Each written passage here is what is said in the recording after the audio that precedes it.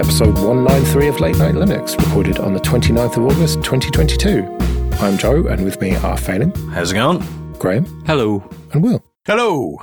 Let's get straight on with our discoveries then.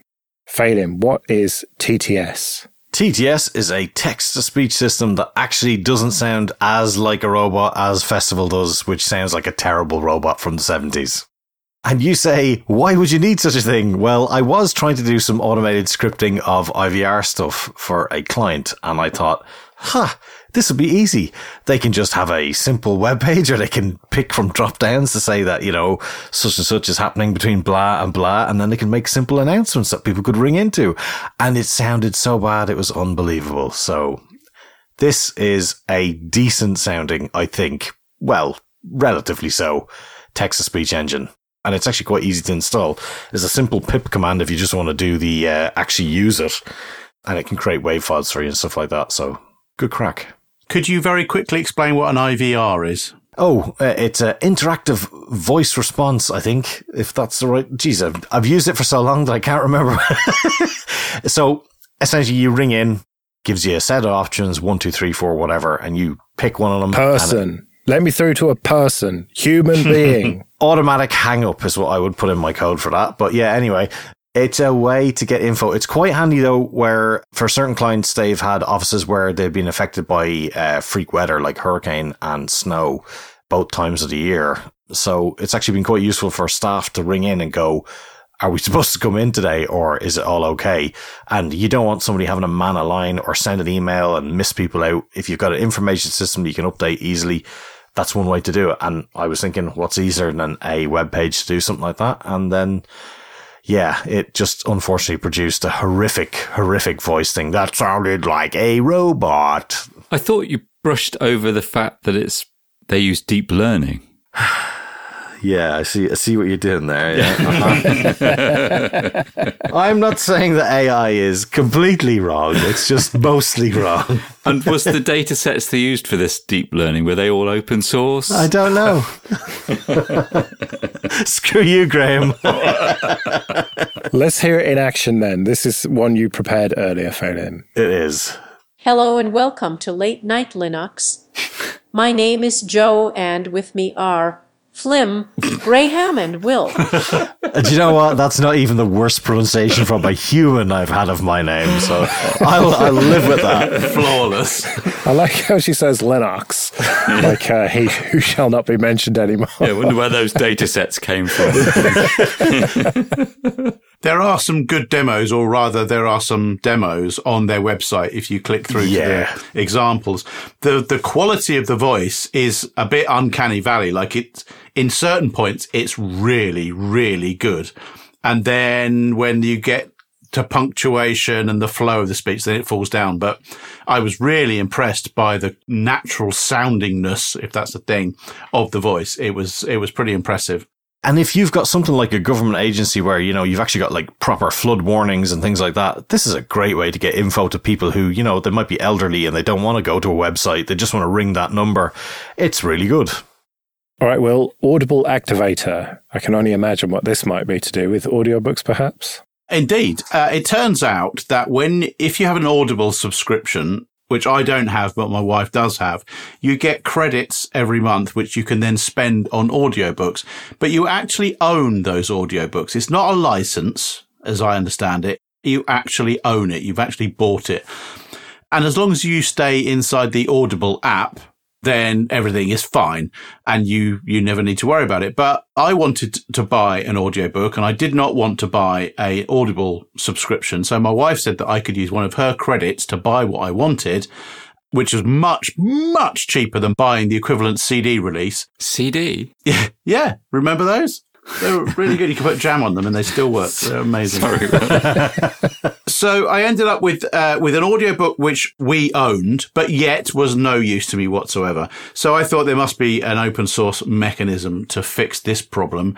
And there is. An Audible Activator is it. So when you download, or you can download from the Audible website, a binary blob of your audiobook, but it's in some special encrypted format, which won't just play. Audible Activator will use the secret API that is not exposed to the public in Audible. So you log in with your username and password. It will find your owned audiobooks. It will get the decryption key that is necessary to decrypt them. It will download that and it will give you a special magic byte string of, I don't know what it is, like 10 characters or something like that. And then you can use FFmpeg to feed that secret key in, and FFmpeg will spit out an MP4 or M4A file of your audiobook with all the metadata, with all the cover art, and it's legitimately yours and you haven't broken any copyright laws as far as I can tell. So do check it out. On their website, they point to another project called Open Audible, which is not open. They ripped off Audible Activator, repackaged it into a Java app, I think, and then stuck it up as being open. So avoid that. Use FFmpeg, use Audible Activator. Happy days. Oh, I don't think I could hate a company more. Be called open, not open, and then turned it into Java of all fucking things. Fuck those guys. No, that's brilliant, Will. I've never had an Audible subscription, but like every 2 years, Amazon says, hey, why don't you try out Audible for like a month? And I always do it, and I always get 2 free books. And like the last 4 years, I've got like a collection of 10 books. And like I always choose the longest books. War and Peace. Tolstoy, Value for money. Hopefully it'll work. I've just checked and my Audible library still has all those things in it, even though I still haven't got an active subscription. So it's really useful for people, even if they get that offer. This is brilliant because I do a lot of walking with the dog and I'd love to read more of the books I even own. But the problem is you just can't get a decent audiobook of them. And, you know, I very happily pay for it. I'm not trying to get something for free that's, you know, ripped off or anything. And this kind of piques my interest quite a lot because I've often wanted to read The Cuckoo's Egg, but I'm never going to get around to reading it. But I love podcasts. So, yes, I think I might have found a way to spend some money here. Well, that brings me to my point. Don't be listening to audiobooks, be listening to podcasts. I do listen to podcasts, Joe. Don't worry. I've got more than enough podcasts to go around. It's just, I wish I could get rid of some of the books that are sitting on my shelf. Yeah. I will say that the local library, certainly I think it's like syndicated across all the libraries certainly in England, I guess elsewhere, they have an audiobook service which you can log into and download an MP3 entirely free of copyright of an audiobook. It's not of the same production quality as the Audible version, I would say. It's normally just some guy reading a book, but there are some good ones on there, and they are obviously completely free. So do check out your local library. Maybe they've got some that they'll lend you. Bravo 20 by Andy McMahon. Read by Joe Ressington. Gets better with every read. I would pay double money for that. All right, Graham, what's Furnace? Okay, so I haven't got an audio demo of this, which is unfortunate. I thought about making one, but it's a bit complicated. Furnace is a chiptune tracker. So a couple of things in that. So most people, I think, may be familiar with trackers. It's like something that started, I guess, with the Amiga. It's a very kind of low-level assembly language, almost, way of composing music. On the Amiga, there was Sound Tracker, where you kind of had, it was like a spreadsheet where you put in note data and also kind of effect manipulation data for each note, and people could kind of embed that code in their games or demos, and the music would come out. And because of the way you kind of constructed it in this spreadsheet, it sounded a certain way, but it enabled you to create really kind of powerful tracks, like there were lots of arpeggios from the limited hardware of the time. Right. Furnace is a modern open source tracker that also includes the sound engines or recreations of the sound engines of, I don't know, over 50 different platforms, arcade machines, games consoles, home computers of the time. I've done a bit of looking into this, and it seems like they've taken the code from other open source projects for those sound engines. I've looked at the SID one and the Amiga one, for example. ReSID is used, and it labels you to like create this old fashioned tracker kind of music with authentic recreations of the hardware in a single app that's also looks amazing. It has effects, it has oscilloscopes. It's like an IDE for assembler-like chiptune music in a modern app. Is it fair to say that it's kind of a text-based sequencer almost? Well, trackers I've kind of skimmed over it, but trackers are still cool. There's a brilliant app on Linux. Quantify cool, please. Well, they're used in a lot of IDM and modern music. The way that because you're kind of adding one note after the next manually, and you also often arpeggiating sounds and copy and pasting bits and repeating elements with different durations. It's still used as a way of composing music. It works. So you can get Eurorack modules. There are modern PC, Windows, Mac OS and Linux trackers. It's still like a legitimate way to make music because it forces you to do something in a certain way. So it's not even kind of nostalgic purely. But yes, it is like a spreadsheet of different columns. So that one column is the note, one column might be the duration, one column might be a certain effect like pitch bend or an echo effect. And the effects in Furnace actually refer to the different capabilities of each sound chip. So if you're using a SID chip, it might be the filter. It sounds much more complicated than it really is. And Furnace includes a load of demos. You can just download it and play them and then listen to the music that it generates. I love the look of this editor. It reminds me of like Octamed and those tracker editors of the time. I'm looking forward to playing with this, especially choosing the different sound chips. That's such a nice feature. So I'm going to go off and download this right now and play my favourite tracker tune of all time, trial.mod. All right, well, my discovery is that Chrome OS Flex is a bit weird when it comes to updates. So we talked about this on the last episode. Chrome OS Flex is essentially Chrome OS for any device minus Android app support, essentially, and with varying hardware support. But weirdly, you go to About Chrome OS and then check for updates. And then I just got stuck in this loop of it just kept updating to the same version. And then I asked on Twitter, what version are you running on your proper Chromebooks? And then people said it was like 104 or whatever, and I was stuck on 103. And I don't know if it's because I jumped on it fairly early or what, but it just would not update beyond that. So I had to reinstall Chrome OS Flex. And then again, it installed 103. And then I checked for updates, rebooted, and it was still on 103. But then I did it again and then rebooted from down near the clock. And then it was on 104. So I have no idea what's going on with updates and Chrome OS Flex, but it is not very good as far as I can see. It's not as solid as proper Chrome OS. So, Phelim, I suppose you get to gloat maybe about that. I do actually, yeah. Shame that, isn't it? Yeah, I thought you'd be happy with that. I'm heartbroken. Okay, this episode is sponsored by Kolide. Traditional endpoint security tools can make your workplace feel like a surveillance state, turn users and the IT team into adversaries, and ultimately drive your employees to work on unsecured personal devices. It doesn't have to be this way. Kolide is a device security solution built around honest security. Their philosophy is that employees aren't your biggest security risk, they're your biggest allies, and your relationship with them should be based on transparency and informed consent. Kolide works by notifying your employees of security issues via Slack and giving them step-by-step instructions on how to resolve them themselves. For IT and security teams, Kolide provides the right level of visibility for Mac, Windows, and Linux devices. It can answer questions about your fleet security that traditional MDMs can't. You can meet your security goals without compromising your values. Visit kolide.com/late-night-linux to find out how. If you follow that link, they'll hook you up with a goodie bag just for activating a free trial. That's kolide.com/late-night-linux. On to a bit of admin then. First of all, thank you everyone who supports us with PayPal and Patreon. We really do appreciate that. If you want to join those people, you can go to latenightlinux.com/support. And remember, for $10 or more per month on Patreon, you can get an advert-free RSS feed that includes this show, Linux Downtime, and Linux After Dark. And if you want to get in contact, you can email show@latenightlinux.com. Let's do some feedback then. And firstly, thank you everyone who got in touch about my Lineage issue on the OnePlus 5.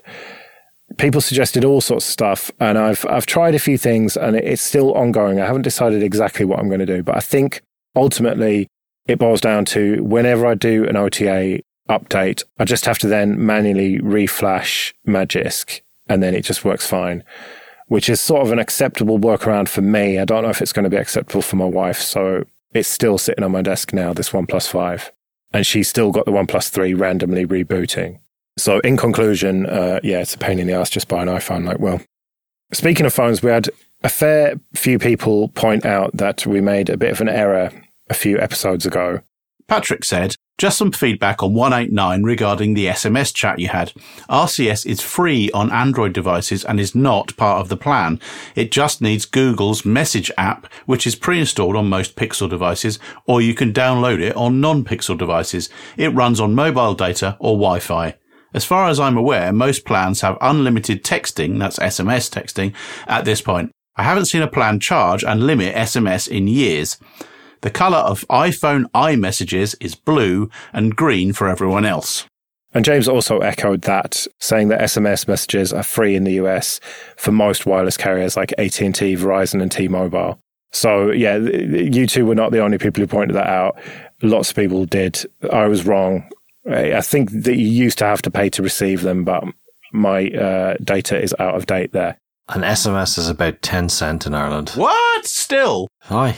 But, I mean, who uses them? That's so weird, man. Like, they've been free in the UK. Well, not I say free, part of your plan. Oh, no, hold on a sec. There are plans where if you and your family or whatever are on the same contract holder, like, you know, say it's 3 or whatever your provider is, you will get like it's an unlimited number and it's like 1,000 per month or something like that. But if you cross networks, it is not free. Wow. That's like it was in the mid-90s, mid to late 90s. Yeah, well, that's the system that's here. So, I mean, I'm pretty sure that's everywhere else. But the thing is, who the fuck uses them anyway? They're all shite. Well, as we got into when we talked about this last time, people accidentally use them by sending, they think they're sending an iMessage. Well, they don't even think about it. But it's like my dad sometimes texts me from his iPhone and... he most of the time uses WhatsApp, but then sometimes just forgets and texts me and sends me a photo, and that's probably costing money. Yeah. So, yeah, SMS is shit. Just use Signal or WhatsApp or Telegram. Just have all the apps installed. So Alex said, you discussed Latte Doc's recent abandonment by its developer. Joe mentioned that he couldn't fathom the fascination with docs. Although I thought that was me, but fair enough. I thought I could shed a little light on the Plasma side of things. I've been using Latte Doc for several years on Plasma as a total replacement for the default panels, using Latte's excellent panel mode. Latte has always been ahead of the standard panel as far as performance, transparency, floating effects, shadows, and customizations. Latte also lets you change panel layouts when you change activities. For example, I use a Windows-like layout for normal browsing and a Unity-like layout for focus work. It's a real shame that development has stopped. Hopefully someone will continue the project. And this is exactly the kind of email that I was expecting we were going to get, because I don't get docs, you don't get docs failing. No. But the people who love them, they really fucking love them. I still don't quite get it. I have used Latte Doc, but the Plasma kind of panel is configurable enough. Yeah. And I use Tool Manager on the Amiga. I kind of get it. Well, in Alex's list there, performance, yes please. Customization, yes please. But transparency, floating effects and shadows, no thanks. Oh, but all those things are now in Plasma in the panel. Like the floating and, it doesn't have to touch the edges if you don't want to. I don't know, why would you waste all those pixels? Jesus. Well, the thing that I really need is like being able to add a folder to the panel and then being able to have it the download folder and being able to sort the download folder to show the thing you've just downloaded. And do you like it to like explode out in that animation? Do you like things to sort of jump up and down as they're loading as well? Not always. I mean, maybe on my home activity rather than my work activity, but it depends, it depends how things are going. Genuine question. Do you actually use activities properly? I have activities set up for work and non-work stuff, and I must admit I don't switch to the non-work stuff. I just do all my non-work stuff on a different desktop. I use virtual desktops for it. Yeah. I can see why you'd do it, but I'm just not organized enough. Have you set it in Plasma, Graham, that any interaction with a file in Dolphin just sets it to rename the file? I think that's probably where Katie's been going wrong all these years. Yeah, it's like press enter on it, rename. Oh, I see what you mean. I don't use Dolphin very much, actually, mostly for network access. I still really miss Conqueror. I really like the inline previews. I'm sorry. Okay, old man. Well, Thunar's better for both networks and local stuff. It is. Shut up. I don't care what you say. It's far better. Comes with all 2 colours. Yeah. Comes in any colour you want, as long as it's grey. Uh-huh. That's not true. You can theme it however you want. Yes, it is true. Anyway, yeah, Alex, I'm glad that you like it, and I'm sad that it's going away, but hopefully you'll find another doc that will replace it. And just because we don't get it doesn't mean that it's shit. It just means that breakfast cereals and Choice and stuff like that. All right, Stuart said, just thought Graham might like to know that the Gadget Bridge app available on F-Droid has some support for configuring Galaxy Buds. Yeah, this is excellent. Thanks, Stuart. I think this is related to a Galaxy Buds client or something where I was using Linux to configure my cheap Amazon Prime sale day Galaxy Buds, which are not bad headphones. And I can actually do it on my phone thanks to Stuart's recommendation of the Gadget Bridge app. Yeah, no, I've heard of Gadget Bridge for smartwatches and stuff, but I didn't know they supported headphones. It sounds like a really cool project. Yeah, it does. And I guess it's to do with Samsung cynically packaging everything into their kind of wearable API. So maybe when you unlock some of it, you can unlock all of it, including headphones. Right. Yeah, well, it is all sort of peripherals for a phone, I suppose. Yeah, it allows them to tick contacts for one thing and then, get access to everything for everything else. Excellent. Well, thanks for that, Stuart. Matthew sent in L&L Discoveries, yet another person who took up this. It was just like almost a joke that I said, like, oh, that sounds like a good coding challenge for someone to put together a list of our discoveries. And I've honestly lost count at this point of how many people have done it. We'll find out that's been added to some university course like Computer Science 203 or something like that. Yeah, it'll be an interview question before too long. So yeah, thanks for that, Matthew. You're not alone. And he wrote that in Python 2, I'd just like to point out, so he's clearly a good boy. Python 2 or Python as well? Python as well. Sorry, I do apologize. Okay, just so we know it's in Python 3. Okay, this episode is sponsored by Linode. Go to linode.com/late-night-linux, support the show, and get $100 free credit.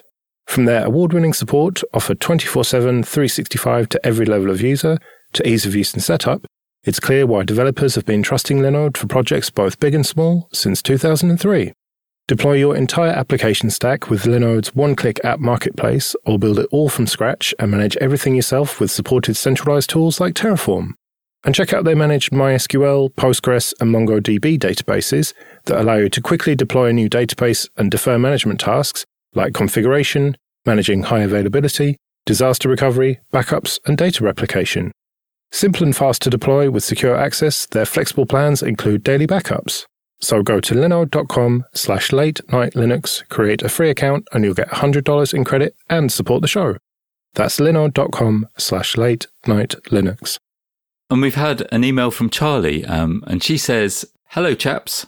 The reason that I've not yet given up on using a Mac is the Apple ecosystem trap.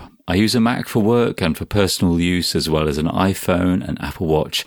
These devices work extremely well together, and I'd miss their functionality if I tried to leave them behind, e.g. unlocking my Mac with the Apple Watch, handover for taking phone calls on the laptop, Apple Notes syncing between devices, etc.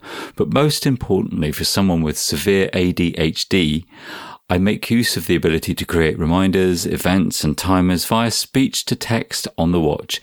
This isn't just a nice to have for me, but a vital part of my life that stops me missing appointments and keeps my thoughts in line. Is there any of this functionality or wearable device included that can be replicated using FOSS? I don't expect that FOSS hardware exists, but I'd be happy to flash a device with another firmware if I could get the functionality." The bottom line is no, as far as I can tell. There's not even another proprietary ecosystem that ties together as well as the Apple one does. For all its faults of being vendor lock-in, really expensive proprietary bullshit, all the shit that Phelim hates, from what I hear from people who use it, I can't believe I'm going to say this, but it just works, and it just works together. You know, if you've got a HomePod, an iPhone, an Apple Watch, a Mac, an iPad, they all just work together really well. And Apple has fucking nailed that. And that's why they are one of the, if not the biggest company on the fucking planet. And so, you know, like I say, even trying to do that with Microsoft or Samsung or whatever, like, forget about it. And as for FOSS, like, yeah, you can hack together some solutions for this that will do various things for you, but it will never, I don't think, compete with Apple in terms of the integration and the ecosystem. I totally agree with you, Joe. I think also it's down to Charlie's quality of life, and that comes first. And the fact that they're emailing us and they're thinking about FOSS software, that's the main thing. Most people don't ever give it any consideration, don't do anything to like think about open source software and how they can use it in their lives. So even doing it a little bit is better than the majority of people not doing it at all. So you don't have to feel, no one has to feel bad for, I think, for not using it full time, 100% Phelim-like. Can I stand up for myself here?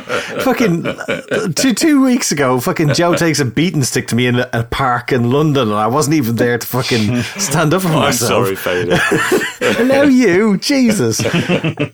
Look, I absolutely get that people have, a particular use case for a thing, and I would never tell anybody to do what I have to do, because I hate having to do what I do, but I can't not do it.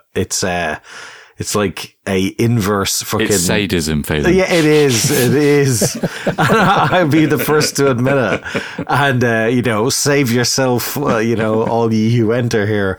But it annoys me, though, when I see things like this where we could help people. It's like last week with KD, where they said, Plasma 526 is going to be fully screen readable. That is epic. And it's more epic than, getting bugs ironed out that annoy me, because you're giving power to people who either have, a disability or something that affects them in a certain way. And, it doesn't affect everybody else. So therefore it's a difficult problem to solve, but we've solved it for somebody.